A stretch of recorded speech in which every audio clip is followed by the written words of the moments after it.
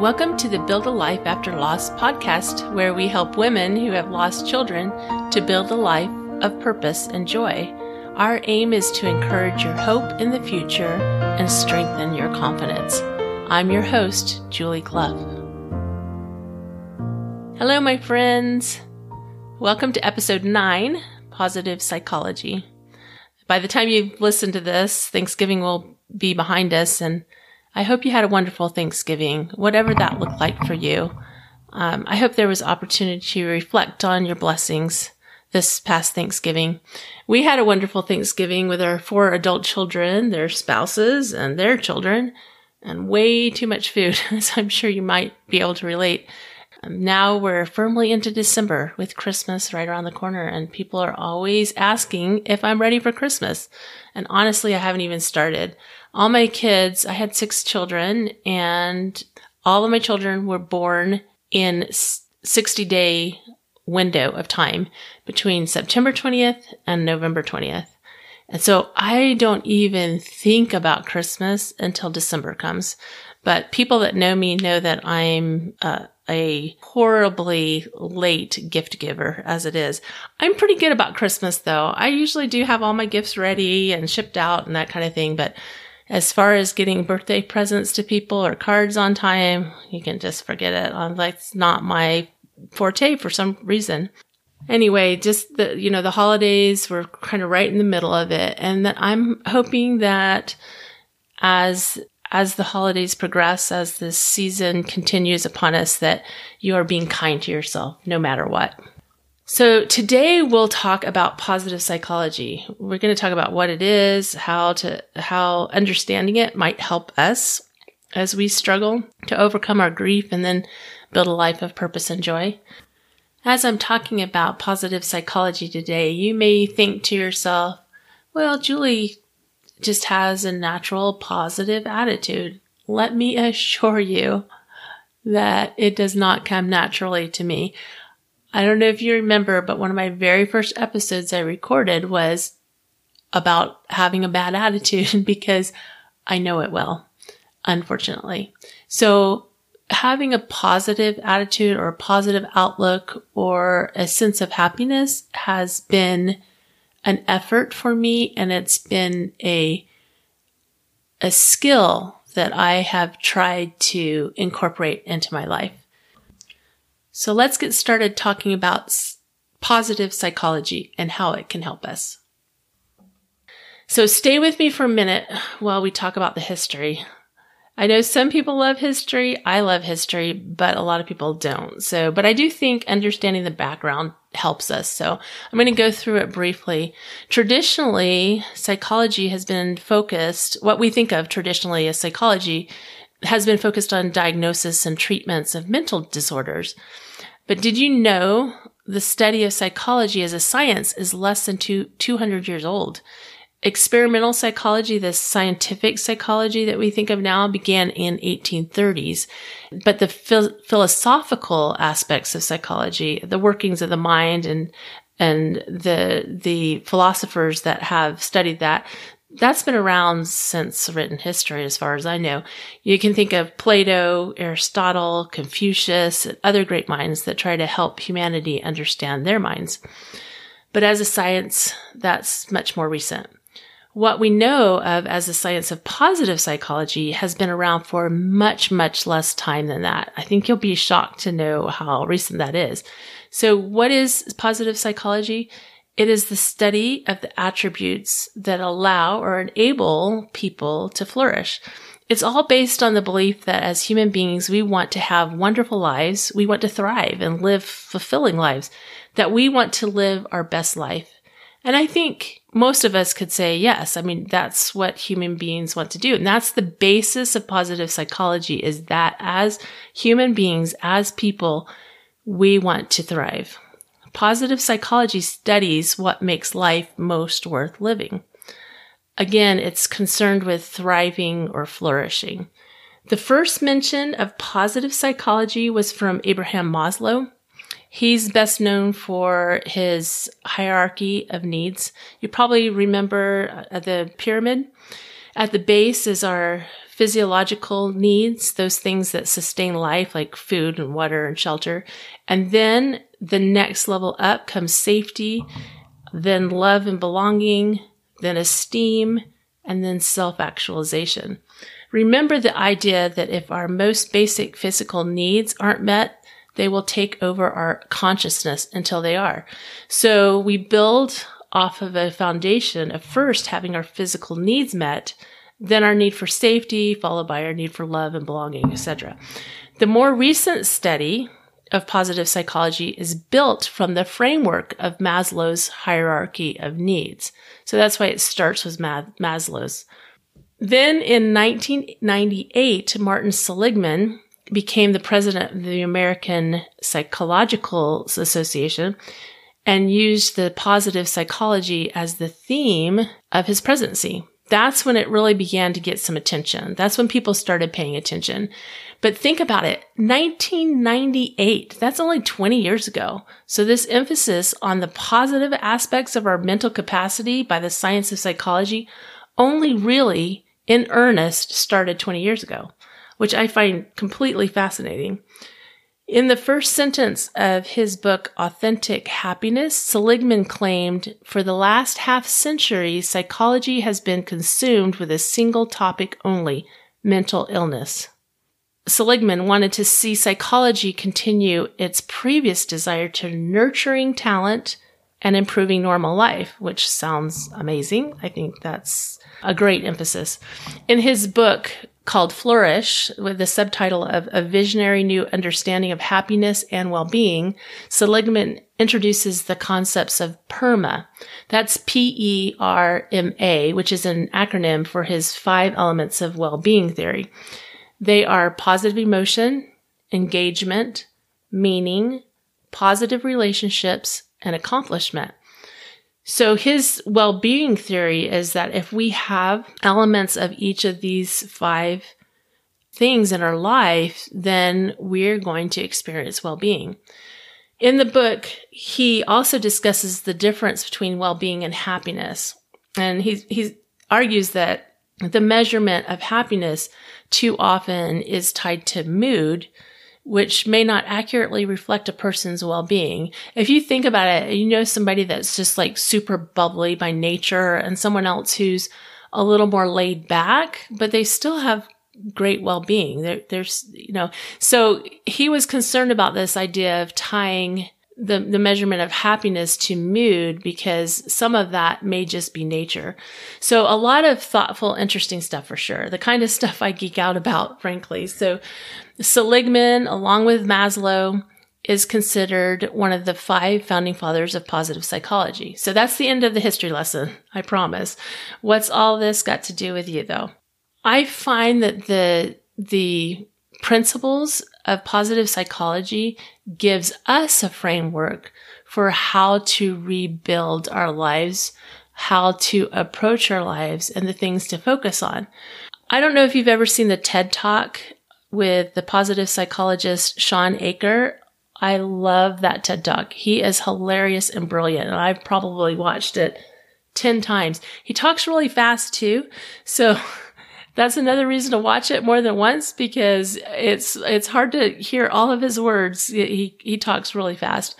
If you haven't watched it, it's totally worth it. And I'll add a link in the show notes at buildalifeafterloss.com/post/9. I've watched it, like I said, several times, and I've read his books, Happiness Advantage and Before Happiness. The funny thing is I've watched his TED Talk so many times that when I read his books, I hear it in his voice, which is, I know, kind of silly. So I'm not a funny guy like Shawn Achor for sure, but I wanted to kind of give you an overview of some of the concepts that he shares in that video. And also to kind of give you a little bit of a background, a lot of his, in fact, I can't even remember the name of his talk, but it's something about happiness in the workplace or something. So a lot of it is geared around the workplace, but I find it very applicable regardless of our circumstances. But he talks about how in research and psychology that they graph, and he does it in such a funny way. Anyway, they graph their results, right? And they'll have an outlier that might be tracking above average. And he says they basically look for ways to eliminate that outlier. And they becomes what he calls the cult of the average. So normal is nearly average. If we study average, we will always remain average. Then they look for those who fall under average. He says the psychologists are looking for the depressed, the disordered, and hopefully both. And he suggests that we don't delete the outlier that is thriving, but that we study it. And how can we find those that are thriving and study them so we can figure out how to duplicate or learn from it? He discovered that it's not reality that shapes your reality, but the lens in which you view the world that shapes your reality. So in other words, he said, if we can change the lens, we can change your happiness. And therefore, it could also change business and educational outcomes. He noticed when he was at Harvard that students were focused on competition and stress, not the opportunity.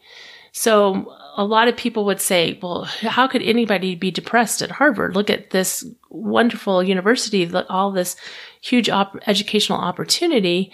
And yet the students were so focused on the competition and the stress that they missed out on focusing on the opportunity and the benefits that they were receiving. People think it's our external world that predicts our happiness, but the opposite is actually true. He suggested that 90% of your long-term happiness is predicted by the way your brain processes the world, and that the absence of disease is not health. We think we have to be successful in order to be happy, but he suggests that we reverse the formula. If we're happy, then we can be successful. If we can find a way to be positive in the present, then our brains work more effectively and we can work harder, faster, and more intelligently. So what does that have to do with us? If you are in the throes of grief right now, this information may not feel good. In fact, it might feel depressing to you because it's just another example of, look, I've got to be happy in order to blah, blah, blah, blah, right? I'm going to encourage you to be totally okay with where you are right now. Until we can develop some self-compassion and patience with ourselves, it's very difficult to notice any other alternatives. So stay with me as I share some tools we can glean from positive psychology. It's not all bad news. There's things that we can do. I also found an article by Christopher Peterson, who's a professor of psychology at the University of Michigan. And in this article, he outlined some of the things that have been learned through the research about psychology of well-being. And here are just a few that I wanted to share with you. Most people are happy. Now, when we think about, and this is just me talking, this isn't from his article, but when we think about being happy, I heard someone say one time, if you're married, you want to be married most of the time. But there are occasions when you don't want to be married. So as long as you want to be married more often than you don't, then you're probably in pretty good shape. And I think it's the same thing with happiness. I think in general, when most people are happy, that doesn't mean that they're ecstatic 95% of the time. They may be happy in whatever form that is 60% of the time. Anyway, going on to another one of his points. Happiness is a cause of good things in life, and not simply along for the ride. So happiness is the catalyst for the good. Also, most people are resilient. I love this because I think this really speaks to our situation. When you've lost a child, you really have no choice but to develop resilience, right? That's the ability to recover. And the fact that you're alive and that you survived and that you're here is just a testament to your resilience. He also suggests that religion matters. This is just coming out of the studies on positive psychology. So if you have religious practices, those are the good things to continue to practice. Okay, here he also says good days have common features. Here are some of the features that he suggests. Feeling autonomous, competent, and connected to others. So anything we can do to increase our feeling of being autonomous, our feeling of competence, and our feeling of connecting with others will help in our sense of well-being. And this very last point is my favorite point of all, and that is the good life can be taught. And in that vein, I want to share with you some of the practices that Shawn Achor suggests in his TED Talk that can train our brain for happiness. Now again, if you're in the throes of grief, this may not be the time for you to be thinking about this, but if you can even choose one of these things to do for a minute a day, I think you'll see the benefits of it. So the first one that he suggests is that we each day find 3 things that we're grateful for. Next week, I'm going to talk a little more about the power of gratitude. It is tremendous. And I think a lot of times we just think in terms of, oh, I'm happy, I'm thankful for the flowers in my front yard. I'm thankful for this. Those are all great. But I want to go beyond that. And we'll talk more about that next week. Journaling, at least one experience each day. So this is very, very brief journaling. And what you're going to look for is one positive experience that happened that day. One good thing. You're walking down the street and Susie smiled at you. You got a phone call from your sister. You did well on a test. Whatever it is, just choose one small thing, large or small, I should say, one positive thing that happened during that day. Exercise, moving our bodies physically. Again, just walking down the street can give our brain a lift and train our brain for well-being. Meditation. This helps us get over the cultural ADD. If you're new to meditation, it can maybe seem strange, but I find meditation really relaxing. I am not a big meditation guru by any stretch of the imagination, but I did have a friend tell me about an app called Insight Timer. I'll put that in the show notes as well. But it's a free app and it offers all these different meditations for morning, for evening. If you have 5 minutes, you can say, I've got 5 minutes. It will tell you what's available. And there's just hundreds of meditations from different people. And also there's music. So if you just need something relaxing to maybe quiet your mind so you can sleep, that's another great place to find something like that as well. The 5th practice that Shawn Achor suggests in his TED Talk and in his books, these are also outlined in his books, is random acts of kindness. And one of the things he recommends, and because it is work related, his video itself is work related, is to write one positive email every day. So every day, what they were recommending in the workplace was that people come in and they think of someone that they're thankful for or someone that they want to send a positive message to, and they send that email. And so each day they're sending that. That's 365. Well, maybe not because they're not there on the weekends, but if they're there during the week, 5 days a week, they're sending a positive email. In a month, that's, 20 plus emails of positive influence. After a year, there you go. What's 20 times 52? So I also wanted to share one other quick story with you that really impressed me. John James, he is the founder and author of the Grief Recovery Method and the Grief Recovery Handbook.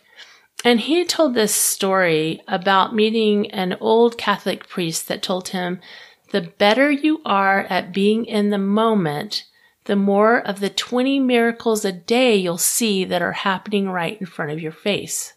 Now, when he first heard that, he was like, 20 miracles a day? Like, what in the world is this guy talking about? But he decided to experiment with it. And he thought, I'm just going to look to see if I can find any miracles during my day. The next few days, he noticed a couple here and a couple there.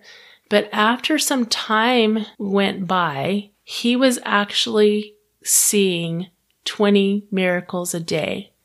Think about what that does to your brain. When your brain is actively, you've given it the job of actively scanning for miracles in your day. That in and of itself is a miracle. And he said, not only do I see all 20 miracles now, I expect them. And I thought that was just so beautiful. Like I said, next week we're going to explore the power of gratitude. I hope you'll join me for that episode also. I've had a little bit of an inner turmoil over the title of that episode, The Power of Gratitude, because I think it's become so cliche that now we hear gratitude, we're like, oh, same old, same old, same old, and we're not paying any attention to it anymore. And there is tremendous power in gratitude, and I want to share some of my experiences with that with you. So we'll be doing that next week. I hope you have a wonderful week. Thanks for joining me today on Build a Life After Loss. Remember to subscribe to the podcast in your favorite podcast app and write a review if you're an Apple. I would love that. Your feedback means the world to me. I want you to know that. Also, visit the website, buildalifeafterloss.com, to try 3 daily practices to begin building a life after loss. Have a wonderful week.